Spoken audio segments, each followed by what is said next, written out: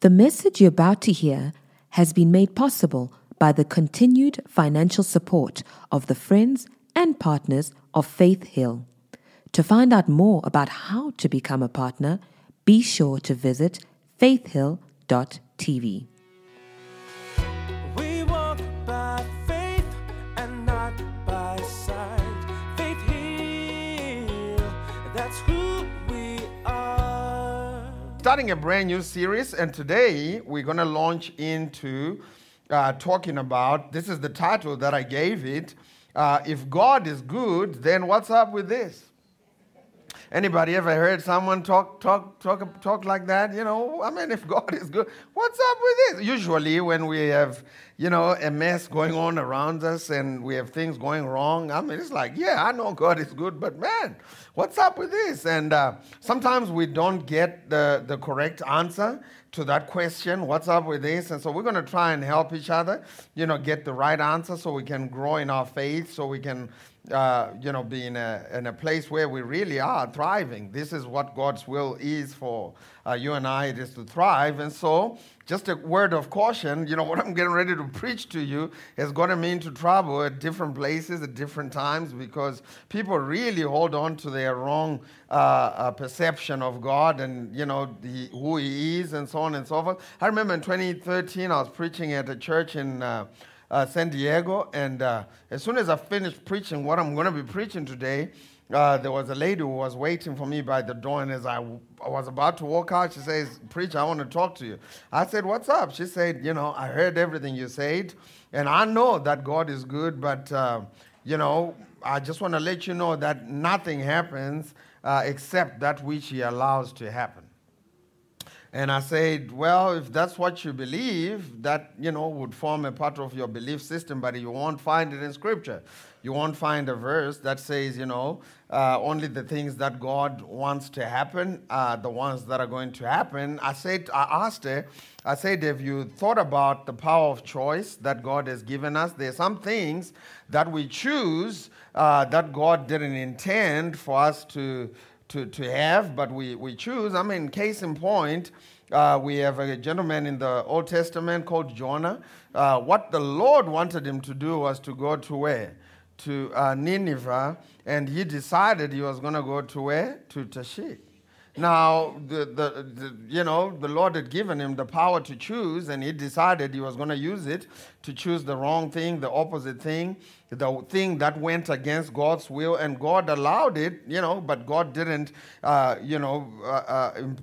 really encourage him to do that, and he chose to go to Tashik, and as he was going to Tashik, there was a storm in the boat, and, things went crazy. They had to throw him out of the boat to save the people in there. God had a fish prepared for him, and I say all of this to say that, even in our own personal lives, sometimes when things go bad, just sometimes it could be because we are choosing something that's contrary to what God has chosen for our lives. Amen? I mean, talk about Tashik and Nineveh. God's will for you could be to marry brother Tashik, right? Brother Nineveh. And then you decide to marry brother Tashik, and that marriage will have some storms. There's always going to be storms. And you can turn around and say, it's the Lord's will, but we all know it's not the Lord's will. It's brother Tashik that you married. Can I get an amen? And so there is a choice in the matter.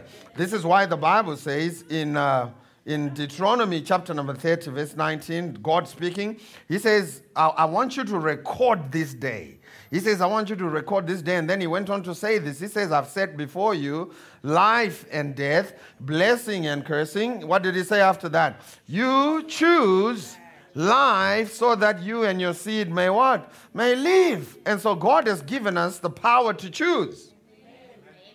It's one thing that distinguishes us from the animal kingdom. It is the power to choose. Human beings can make choices.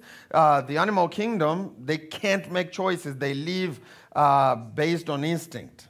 And you and I, this is why birds have been making the same bird nest since eons. But human beings' houses have evolved. We started in caves. We went to mud huts. Now we have, 100-story buildings, all over the place. And so this is very important for us to realize that, God is sovereign.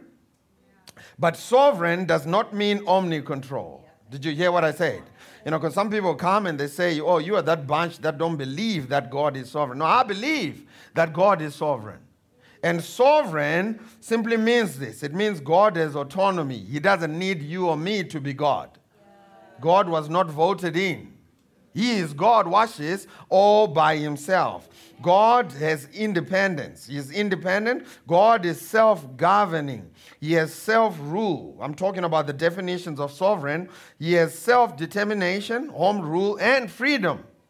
And none of the definitions of the word sovereign say God is an omni-control. You know, there's a section in the body of Christ that believe that every single thing that happened in your life was controlled by God. And God brought it to pass. Now, if everything, I mean, if we were human robots, they don't realize we're human beings. If God controlled every single thing, how come he can't get you to church on time? Oh yeah, but we'll leave. We won't preach about that. We'll leave that. I'm just saying, you know. But this philosophy, the Bible says in Colossians 2 verse 8, beware lest any man spoil you through philosophy and vain deceit, after the tradition of man and after rudiments of the world and not after Christ. Now, a wrong philosophy on who God is and the true nature of God will get you to live a defeated life. Now, if you believe that nothing happens except that which God has willed and sickness happen in your life, you're not going to fight it because after all, it came from God Almighty. Yeah. I don't want to fight God. Yeah. And so this doctrine is dangerous and it has rendered people powerless. People don't realize that Jesus died and gave them authority to fight back. The Bible tells us to learn to fight the good fight of what? Of faith. So there is a place in it for us to fight against some of these things. Now, this doctrine, didn't come into the church until about 400 AD. And it was a gentleman called Saint Augustine who started preaching it. And this is what he said. I need to look it up. I wrote it down. I wrote what he said. And I just need to find it in my notes. This is what he said. He said, nothing happens unless God wills it to happen. Nothing happens unless God wills it to happen, which is not true. This is why we pray, we study the word and step into faith. It is so that we can effect God's will in our lives. God's will over our lives is not automatic. This is why even when we pray the believer's prayer, right? The Lord's Prayer. What do we say? Let your will be done on earth as it is in heaven. Even Jesus, talking about us evangelizing the world, he said, pray that the Lord of the harvest may send laborers into the field. And so this is why we have to pray, because we have a part to play in the matter. God will not barge into your life, watch this, uninvited. And so some of the things that happen in your life are not God's will. It's just a cop-out. And so after, St. Augustine said this, it kind of died, this doctrine, and then it was reignited by a gentleman called John Calvin. That's why it's called Calvinism. That's where we get the word Calvinism. The gentleman called John Calvin in the 1500s, he said this. He said, all events are governed by God's secret plan. Did you hear what he said? He said, oh, not some. He said, all events. So if I left today and I went to Nando's to get myself a quarter chicken, all events are governed by God's secret plan. If I go crazy and start eating crazy and I put on an extra 50 pounds, 50 kgs on my body and start hurting my back, all events are governed by God's secret plan. If I went in the night and I drank alcohol and I got behind the steering wheel and I went and I had a head-on collision and I killed a family that was coming from a vacation, all events. What's the secret plan? And so they believe that everything that happens, and watch this, it totally exonerates the devil from his maneuvers because he's doing something in the earth today. And watch this. It also totally exonerates us from our stupidity because we're doing something crazy also. Can I get an amen? And so not all events are governed by God's secret plan. Some things are influenced by the devil. And some things are influenced. If you read in Deuteronomy chapter number 30, verse 19, let's go read it in the NLT, if you will. Deuteronomy chapter number 30, verse 19. I want to show you something. Deuteronomy, I call heaven and earth to this day against you, that I have set before you life and death, blessing and cursing. Therefore you choose life, that you or thou and thy seed may live. Now watch what it says in verse 20 in the NLT. Let's get verse 20 in the NLT. It says, you can make this choice by doing that, by loving the Lord your God, obeying him, and committing yourself firmly to him. This is the key to your life. Firmly committing to God, his will, and his decisions and his plan for your life, not yours. I remember maybe 14, 15 years ago, I got a job and I started earning a little bit of money. And the first thing I did with that money was I went to a car dealership and I said to them, I went and I picked the one that I wanted. I mean, that thing was shiny, gloss, and so on and so forth. And there was one little problem. It was taking away 70% of my salary. I mean, that thing was eating my breakfast, my lunch, my dinner, and my snack. The children's snack. It was eating everything. Now I could have turned around and said, all things are secretly governed by God's secret plan. No, that was not God's secret plan. That was stupidity and bad financial management. I mean, I was living off of water and bread, but I was bawling. You see me in William Nicole, you thought I was something. No money in the pocket, but ooh, yes. And it occurred to me that I was doing something that was outside of God's plan. And so what did I do? I went and I turned it back in humility. The Bible says, humble yourself under the mighty hand of... It's a verse. If you do, he will lift you up. I went and I bought something for 1,000 rand a month because that's where I was. Amen?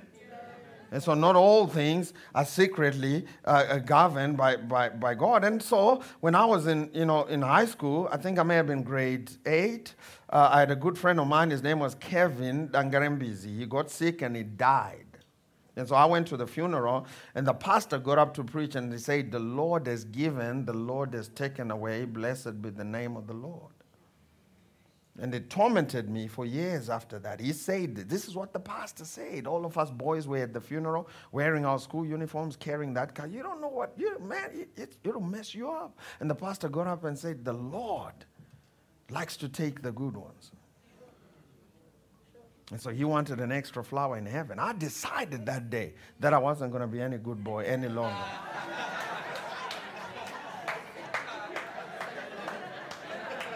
Said the Lord takes the good. I said, no, I don't want to go. I'm not. What's the point? I can figure that I need to be too good because the Lord might just take me. After all, he wants an extra flower in heaven. That's what the pastor said.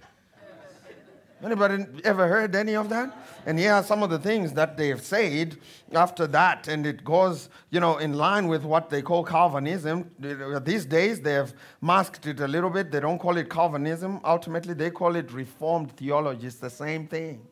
Yeah. And what those people believe is that God is the one that's doing bad things in your life. Well, I came to discredit that. God is a good father, and he is not responsible for all the evil that's happening in the earth. Amen? And so I've heard people say these things. When people go through stuff and, you lose a loved one and so on and so forth, or you lose something, or you get sick, or people say this. God is punishing you. You need to learn a lesson from this. And I've heard people say this. This is God's way of teaching you to deepen your spirituality. I've heard people say this. God is testing you. If it doesn't kill you, it will make you stronger. I've heard people say this. You never know what God is going to do. Who can understand the ways of God? I've heard people say this. There's always a reason behind everything God does. And I've heard people say this, we'll understand it better in the sweet by and by. In my own language, in by and by. I've heard people say this, the Lord's ways are mysterious and past finding out.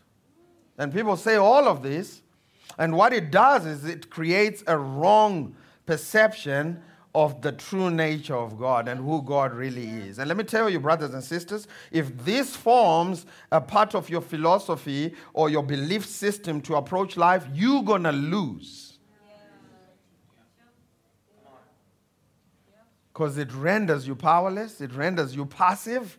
You'll get in the ring and you won't swing as hard as you should, because after all, it might be from God. And if I swing hard, I might hit Father God. Amen. But if you know that God is good and that the devil is bad, when bad things come, guess what? You gird up your loins and you fight back. You resist the devil and he will flee from you.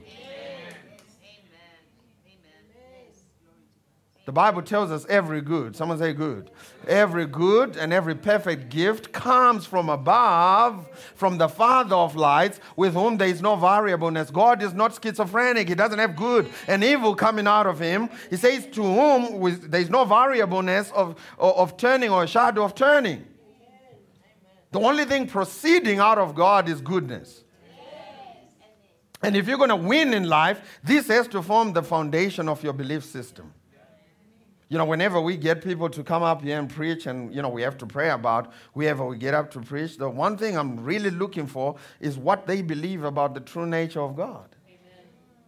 You know, if they believe that God sometimes brings evil, I don't want to hear from them. Yep. Because guess what? It doesn't strengthen me. It actually weakens my faith. And so one of the statements that they said is that, you know, a struggle, you know, drama, trauma is God's way of teaching you to deepen your spirituality. How does God teach us? Let's go look in Scripture. Let's go look in Scripture. How does the Lord teach us? But before we do that, let me just show you who's responsible for all the bad and terrible things that are happening in life and in our lives. Let's go to 1 John chapter number 3, verse 8. 1 John chapter number 3, verse 8. It says, "He that committed sin is of the devil, for the devil sinneth from the beginning. For this purpose," someone say this purpose. So this reason, right? One purpose is showing us, for this purpose, the Son of God, who might be the Son of God? Jesus. It says, for this reason, this purpose, the Son of God was manifested, that he might destroy the what?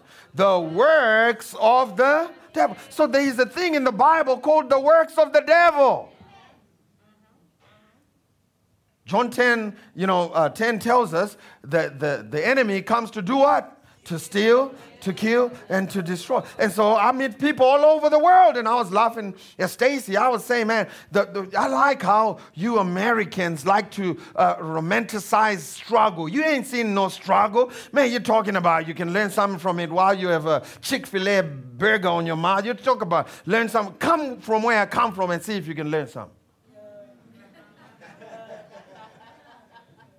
Man, you got a government check. If you lose your job, you got a government check on your door every month. They give you, man, you want to learn from struggle? Come over here. Let me show you what struggle is. I'm going to change your doctrine in a minute. People get over, man, you will get new wine coming out of you. You got a Chick-fil-A burger on your mouth. That's why you talk like that.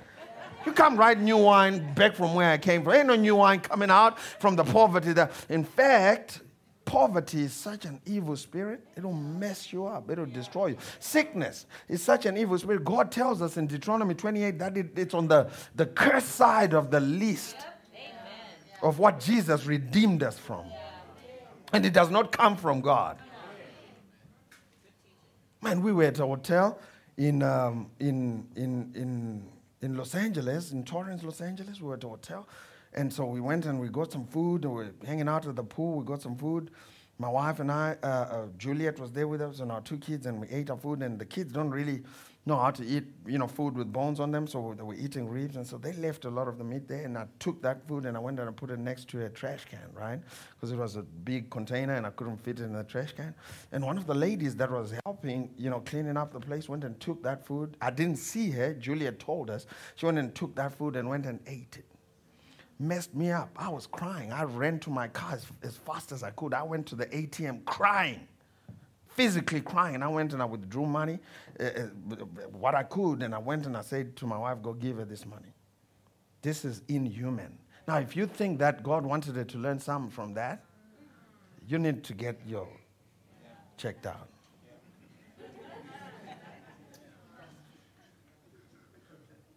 Amen? And so Jesus came to destroy the what? The works of the devil. He had 5,000 people hungry. Jesus didn't say to the disciples, keep them hungry so they can learn something from this. Amen? Just keep them hungry for another day so they can learn. New wine is going to start coming out of them. Jesus didn't say that. He said, feed them. Amen? Man, if in fact, let's go to Hebrews chapter number 1. But before we do that, man, I have a lot of scriptures I want to show you. Go to Acts 10:38. Let's go to Acts chapter number 10, verse 38. In the King James Bible, it says of how God anointed Jesus Christ of Nazareth with the Holy Ghost and with power. You know who else he has anointed with the Holy Spirit and with power? You. He says God anointed Jesus Christ with the Holy Ghost and power. We went about doing good. He has anointed you for good. He anointed him and he went about doing good, healing all that were oppressed of the devil, for God was with him. So apparently, sickness is an oppression. It's not a learning tool. He says, who were oppressed of the devil. And he went and he set them free. Let's go to James chapter number 1, verse 13. James chapter number 1, verse 13. I want to read it in the Message Bible. Now, all of us are going to get attacks from the enemy. He is going to try and put us under pressure. Man, when he does, the foundation you should stand on is knowing that this is not God. This is not coming from God. This is coming from the devil. And devil, I rebuke you. Get your hands off my wife. Get your hands off my children. Get your hands off my life. Get your hands off my finances. God has equipped you and he has empowered you with the name above every other name. Amen. That is the name of Jesus Christ. Every knee should bow. Amen. And he has given to you and I that authority. Amen. Man, you can stand and rebuke the devil off of your children. Some of you need to learn to know that God has empowered and equipped you to speak life into your children and rebuke the devil. See, the devil is going to take chances. He's going to get on your kids and try to get them to manifest like your uncle. Instead of you saying you're just like your uncle, you know what you should say? I rebuke this demon. I mean, Stacy was preaching last week. What did she say? You know, Stacy was preaching last week. She said, Kyle, who I know, personally, he was starting to act crazy. Carl went to an expensive school. Carl went to church 52 times in a year. He went to Los Angeles somewhere and he's serving beer as a bartender, making cocktails. Now, Stacy didn't find someone on the family tree. Oh, yeah, he's just like Uncle so-and-so. No, he didn't. He rebuked that devil off of him. Can I get an amen? Why? Because God has given the authority to the believer to fight back. Now, we're not fighting to win the battle. The battle has already been won. We are fighting to enforce the victory that Jesus has already won. But we stand that ground and we fight back. Can I get an amen? And so it says in the Message Bible, don't let anyone under pressure. You're going to be under pressure. But it says don't give in to evil and say, God is trying to trip me up, or it's coming from God. God is impervious to evil and puts evil in no one's way. Now, is poverty blessed or evil? You can go check on Deuteronomy 28. Is sickness blessed or evil? It's evil. And it says when those things come in your way, don't turn around and say it's coming from God, because, you know, God is impervious. The word impervious means God is not a channel for these things. These things can't flow through God. And I know some of you are thinking about Job. We're going to go to the story of Job, and I'll show you that God is good all the time. He has been good, forever good. He will forever be good. Amen? God is impervious to evil. Let's go to Hebrews chapter number 1, verse 3. Hebrews chapter number 1, verse 3. Hebrews chapter number 1, verse 3 in the Let's read it in the New King James Bible first, and NLT, and New King James Bible. Hebrews chapter number 1. What did I say? Verse 3? Verse 3? Let's go to verse 3. He's talking about Jesus, and he says Jesus who being, in fact, let's read from verse 2 so we can, get, in fact, let's read from verse 1 because... You see, God, who at various times, in various ways, spoke in times past to the fathers by the prophets. So this is the context. Is in these last days, you and I live in those days, spoken to us by his Son, who might be his Son, Jesus, whom he has appointed heir of all things, through whom also he made the worlds. And then he goes on to verse 3, who being, talking about Jesus, is the brightness of his glory, and watch this now, the express image of his person. And upholding all things by the word of his power, when he had by himself purged our sins, sat down at the right hand of the majesty on high. Now, it says over there, Jesus is the brightness of his glory and the express image of his person. In other words, Jesus is the accurate representation of what God looks like. In fact, that's what it says in the NLT. Let's go to the NLT and see what it says. NLT, it says... the Son radiates God's own glory and expresses the very, someone say very, the very character of God. So in other words, if you want to know what God is really, really, really, really like, you can look at Jesus and you can learn about God's true character. Now, if that's true, at what point in Jesus' ministry while he was here on the earth did he use sickness to try and get someone's attention?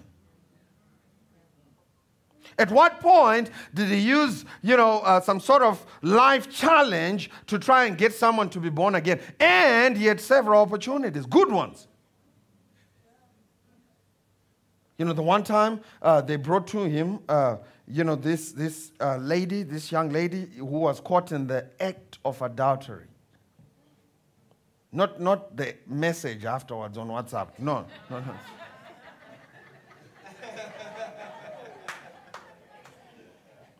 No, they caught her in the very act. Go read it. It says she was caught in the very act. But what's interesting is, where's the man? They brought one person. What happened to the dude? It's a religious spirit. It always, protects a certain group of people and, exonerates a certain group of people. You want to know what a religious spirit is in operation? It always promotes someone else and degrades someone else. Brought her to Jesus. And Jesus, they said, Jesus, this woman was caught in the very act of adultery. What shall be done to her? Because we know the law of Moses said we must stone her. And so Jesus looked at them and said, whoever has no sin must throw the first one. Kind of like when we were young, if you had a confrontation with someone, some other kid and so on and so forth, they would make two piles of sand and say, this one is your mom's bosom. And that one is the mom's bosom. And whoever kicks whoever's mom's bosom, it's on. And so Jesus is kind of doing the same thing, right? So Jesus is saying, okay, throw the first stone. Man, I grew up in the gutter. It's my kid didn't know. She was like yesterday. My kid will ask me, true story. She said, did you play outside or inside? I said there was nothing inside. We played outside. She said, oh, really? With all the sun, did you wear sunscreen? I was like, wow. Sunscreen.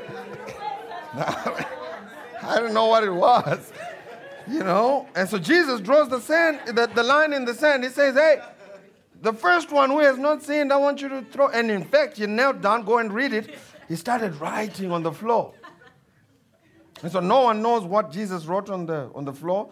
But I believe, this is what I believe, that Jesus wrote their names, the Pharisees, their names, and he started writing, their little girlfriends' names. Pharisee Joachim, Sister Sledge. He's writing. That's what the Bible says. And then when Jesus got up, that's what it says after he finished writing. When he got up, they were all gone. And then he said to the woman, he says, where are your accusers? And then the woman said, I don't know. And she said, well, they are gone, and neither do I condemn you. Go your way and sin no more, because grace empowers you not to sin. But here's my point in all of this, that this was a perfect opportunity. If God was who people say he is, that he uses struggle and all these crazy things to get people's attention, this was a perfect opportunity to strike the woman with something, lightning or something, leprosy, do something. She was caught in the very act. But what he doesn't do that. He releases goodness. Why? Because that's the very character of God.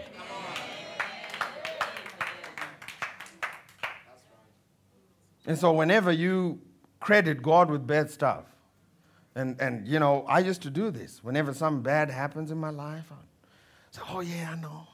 This is just the Lord. Man, I shouldn't have done that. Oh yeah, I know. I shouted at that person, and now, you know, I'm in an accident. Yeah, it was, the Lord just, you know. After all, I deserve it, because I didn't have a revelation of grace. And so whenever you credit God with evil, you are going against the true character of God, the very true character of God. Amen? God is impervious to evil. He cannot allow evil to flow through him. And then there's some people that say this. They say, sometimes God allows us to suffer so we may grow spiritually. Anybody ever heard anyone saying that? And so the question that begs an answer is, how do we grow spiritually? According to the word. Because all of us want to grow spiritually. And if suffering is the way, then maybe we may have to surrender to that. But according to Scripture, how does spiritual growth come? Let's go to 2 Timothy chapter number 3. Now, what I'm giving you is a philosophy that expresses the true nature of God that you should use everywhere you go. You know, I was saying in the first service that my kids are growing, and at one point they're going to go to a university somewhere, and we're going to have to find them a church in that town or whatever. I don't mind finding a church where we don't agree about, you know, many thousand things that we don't agree about. But I really do mind a church where we don't agree about the true nature of God. I won't let them go to a church where they credit God with evil, because that's just setting you up for failure. In fact, you get around that bunch, the end thereof is will come and bury you. Because you won't know how to exert your authority. You won't know how to fight back. You will roll with the punches all the way to the grave. Because after all, you would think, you know, it's the Lord. This is the Lord. It came from the Lord. It's a gift for me to grow spiritually. But how does God want us to grow spiritually? Let's go to 2 Timothy chapter number 3, verse 15. I'm reading in the New King James Bible. It says, and that from childhood you have known the Holy Scriptures. Did you see that? He says, from childhood you have known the Holy what? Struggle. He didn't say that. Did y'all see that? He didn't say you have known the holy struggle. He said you have known the holy what? Scriptures, which are able to make you wise from salvation through faith, which is in Christ Jesus. Now here's the truth, guys, is that, you know, if you make a mistake, you know, you can learn something from it. In fact, you should. You know, like I learned, you know, when I bought a car that was way above my pay grade, I learned to live within my means. I learned that. Now, if you go through something and you don't learn something, you know, woe unto you. That's a Bible phrase. You know, you learn something. But here's the truth, guys, is that that's not God's best way of teaching his children. God's best way of teaching his children is the Holy Scriptures. Amen? I said amen. And so it says here, the Scriptures which are able to make you wise for salvation through faith which is in Christ Jesus. Why? Verse 16. All Scripture is given by inspiration of God and is profitable for doctrine, for reproof, for correction, and for instruction in righteousness. So that the man of God or the woman of God may be complete, thoroughly equipped for every good work. How do we get equipped for every good work? It's not by going through struggle. It is by going through the Holy Scriptures, the Word of God. Amen? If you read the same verse in the NLT, it says this. It says, all Scripture is inspired by God and it's useful to teach us what is true and make us realize what is wrong in our lives. You want to find out what's wrong with your life? Go into the Word. It will show you. It corrects us when we are wrong and teaches us to do the right thing. Man, the Scripture, the Bible is instruction for every single part of your life. And sometimes we choose to do our own thing. You know, I've talked to a lot of single people, and people come to me, hey, Pastor, you know, I met this person, and there's one little problem. What's the problem? They're not a believer. Now, what does the Bible say about you being unequally yoked with unbelievers? But Pastor, you know, they're a nice person. Now, what you're doing there is saying, I don't want to learn through Scripture. I'm going to put that down, and I'm getting ready to learn through experience. And guess what? Experience will teach you a little something about it. Oh, yeah, it'll teach you. And when you come to us, you say, oh, no, Pastor, you know, oh, no. Hey, you didn't do the Bible. Can I get an amen? Amen. We're supposed to learn through Scripture. And it's all for my single people. My single people, they always want to, you know, take chances with what the Bible says. The Bible says don't marry an unbeliever. It's going to be some drama. The Bible is clear. It says don't do it. But they say, Pastor, you know, we're in the dispensation of grace. You know, I can have some grace. Oh, he's a nice guy. Okay, we'll do it. All right. Okay. If you read in 1 Peter chapter number 2, from verse 1 to 2, watch what it says in the Amplified. It says, so put aside every trace of malice and all deceit and hypocrisy and envy and all slander and hateful speech. But this is what you should do. Like newborn babies, you should long for the pure milk of the word, so that by it you may be nurtured and grow. We're talking about spiritual growth in respect to salvation and its ultimate fulfillment. The word is God's instrument for spiritual growth, not the struggle. Now, let's go to John 15. We want to talk a little bit as we close about, Pastor, but, you know, it's the Lord pruning me. What is he really pruning? Let's find out. John 15 from verse 1 to 3. Jesus said, I am the true vine, and my Father is the vine dresser. And every branch in me that does not bear fruit, he takes away. And every branch that bears fruit, he prunes so that it may bear more fruit. And so Jesus is giving us a word picture here. He's showing us some things that would happen in a vineyard, right? They have vines, and because vines have weak stems, they put them on trellises, right? And so they hang them on trellises. And what would happen every often is that sometimes the vines would fall off the trellises. And he says when it falls off the trellises, it stops producing fruit, and when the vine dresser comes, he takes it away. Now, he doesn't mean he rips it off the vine, because if you rip it off the vine, scientifically, it's going to shrivel up and die. The goal is to get more fruit, right? When he says he takes it away, if you look up that word in the Greek, is the word arrow. It means he just lifts the vine, and puts it back on the trellises, the branch that has fallen off to the ground. And so what he's saying is, when you stop producing fruit in your life, what he does is he reminds you of your identity, who you are in Christ, puts you back in your true identity. It's the only reason you're not producing fruit. It is because you have forgotten who you really are in Christ. And by the way, fruit is the only way we can change a generation. Fruit is the only way to lead. And I tell people there's only one way to lead, not many. Only one way to lead. And it's called by example. If you can't show me, sit down. Can I get an amen? It's the only way. This is why when Jesus was talking about servant leadership, he washed his disciples' feet. You've got to have some fruit. And the way he does it is, if you're not bearing fruit, he's going to come to you and say, you've forgotten who you are. You've forgotten who you are. And he's going to remind you of who you are. What does that do? It lifts you up and puts you back on the trellises. And if you still don't bear fruit, what would happen as well is when the trees would, the branches would go on the ground, they would gather some dust on them. And so he says, when he puts you back on the trellises, if you want to bear more fruit, he comes to you and he prunes you so that you can bear more fruit. Now, that word prune is not talking about, taking things and ripping things off of you. I say, man, it's pruning season. People go through crazy, man, you want some encouragement. Yeah, it's pruning season. Your child dies, your child gets sick. Your finances are going crazy. And you really want to work for, no, it's pruning season, brother.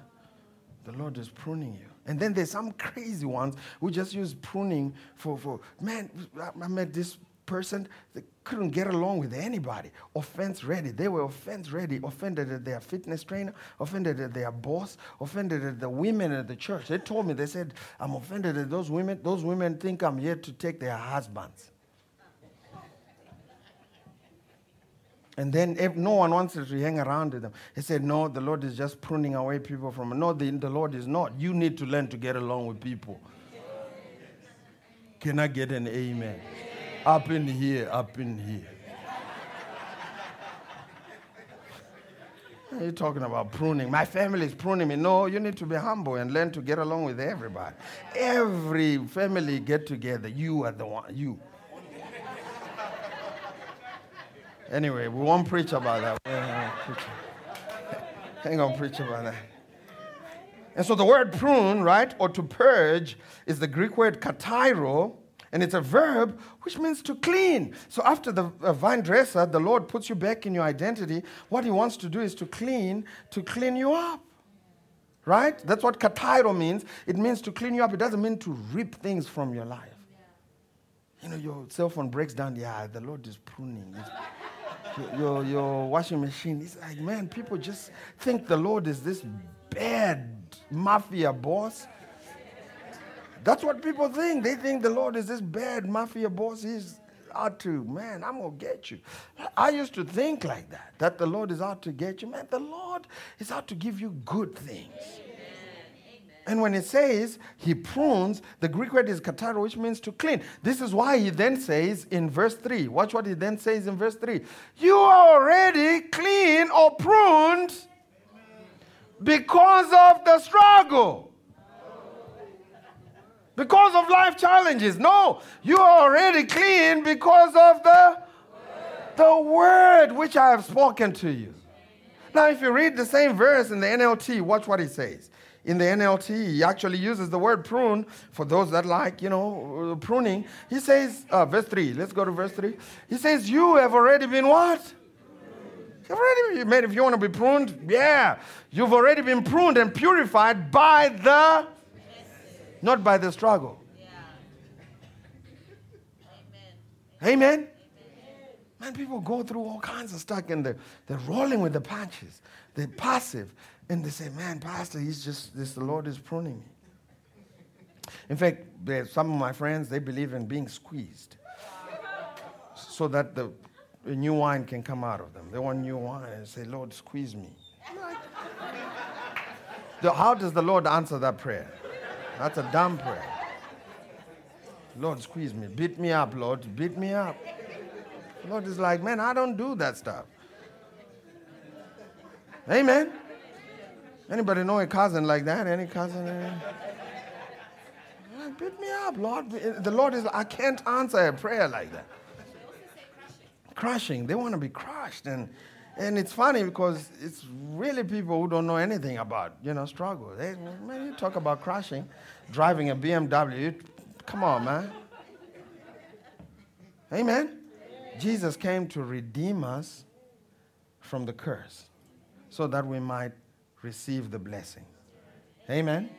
And God's promise for every single one of us in here is long life. And that's his promise. And Jesus paid for it at the cross. If you read again in Deuteronomy 30, 19 and 20, after you choose life, after you make a choice for life, he tells you there's a length of days. When you get close to God and you love the Lord and you serve him, he says there is a length of days that God promises. Amen? And so we're going to be talking about this and many other things, and we're going to talk about Paul's thorn in the flesh and what it is. We're going to talk about the story of Job. Man, I'm telling you, after we're done with this series, you're going to know for sure that God is good and that He's good all the time. Why don't you stand on your feet? Amen. Thank you, Jesus. Thank you, Lord. Father, in the name of Jesus, we just thank you.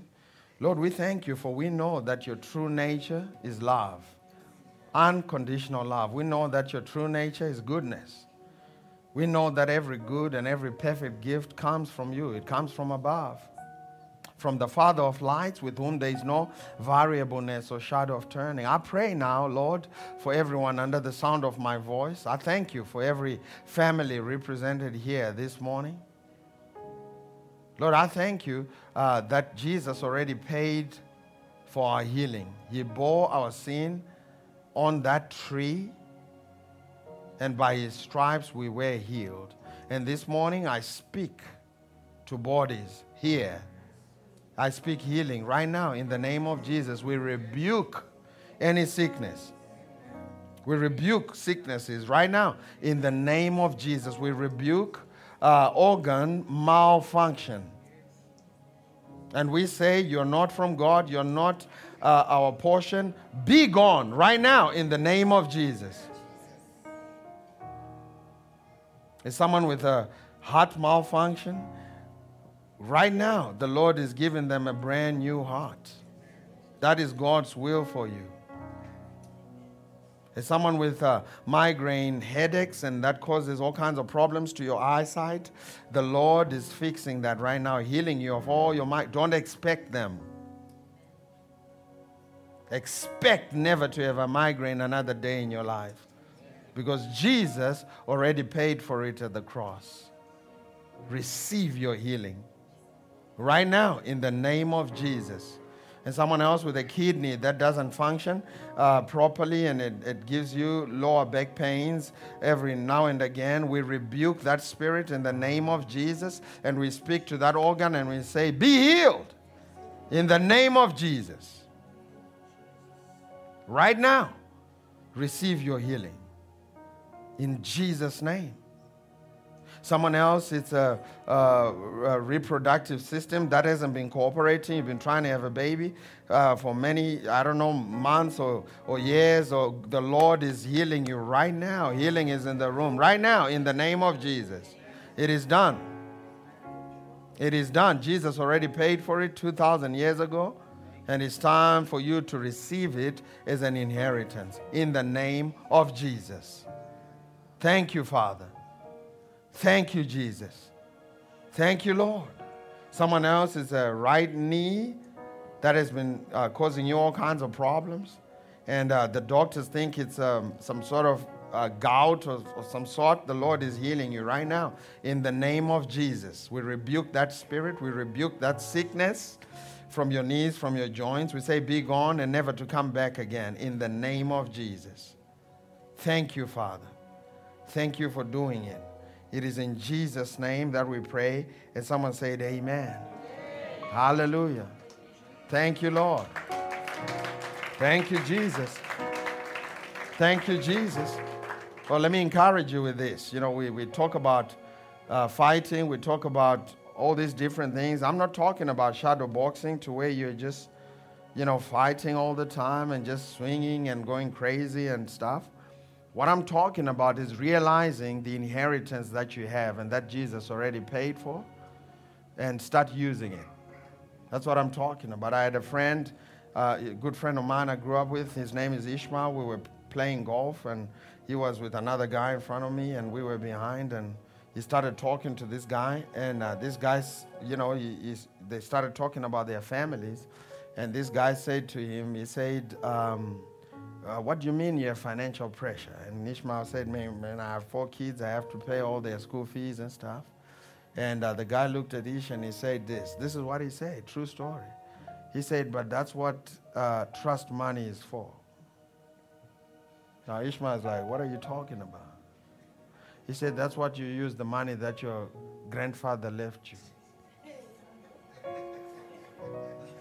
Now Ishmael's like, man, my grandfather been needing something from me right now. That dude didn't leave nothing. But it preached to me when he said that to me. The guy said to Ish, he said, man, I haven't used my salary since I started working. Because that's what inheritance is for. Now, healing is your inheritance. Don't try to work for it this month. That's what your great big brother, Jesus, left you 2,000 years ago. Don't try to use the healing that you earn yourself this month. Take it. It's a portion of your inheritance that Jesus left you. As ridiculous as that story is, man, it encouraged me to know. Finally, for the first time, I understood what the word inheritance meant. You just go and take what big brother Jesus left 2,000 years ago. And we enforce it in our lives today. So the fight is to know what Jesus paid for. That's your fight. And if he paid for my peace of mind, guess what? That's the one I'm going to go and withdraw from the trust fund. If he paid for my prosperity, guess what? That's the one I don't have to earn it. I don't have to fight. See, a lot of us have been trying to earn it this month and spend it this month. No, God hasn't called you to earn it. He has called you to tap into it, to have access in it, but he hasn't called you to earn it. So the fight is to find out, what did Jesus pay for? And if he's already paid for it, it's a part of my inheritance. And I'm going to take care of my inheritance. I will have access to my inheritance. Amen? Now, if you're here and you have not accepted Jesus Christ as your personal Lord and Savior, listen, you cannot have access to this inheritance without knowing him personally. Amen? When you accept him in your heart, you become a part of the family, and as such, you begin to receive of this inheritance. And so if that's you, you have not accepted Jesus as your personal Lord and Savior, we want to give you this opportunity to do so. Every eye closed, every head bowed. We're going to ask you to raise your hand wherever you are so we can pray with you this morning and invite you into the family. Nothing to be ashamed of. This is how we all came into the family. Amen. And so if that's you, I'm going to ask you to raise your hand wherever you are. Going once. Going twice. I see that hand. Praise the Lord. Please lift it up real high so we can see it. Hallelujah. Thank you, Jesus. Thank you, Lord. Thank you, Jesus. Now we're going to pray this prayer.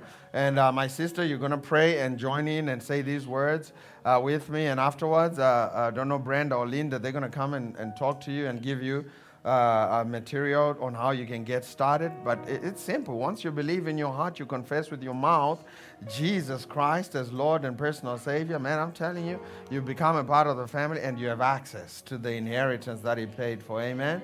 And so you can say this prayer after me. Say, Lord Jesus, today I invite you to come into my heart.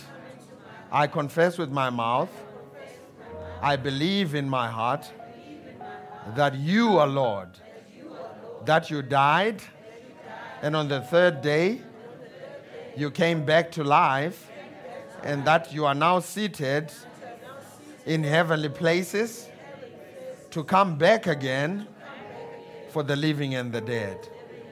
Today, I choose you, Jesus. I am born again. I am a child of God. I no longer serve the devil.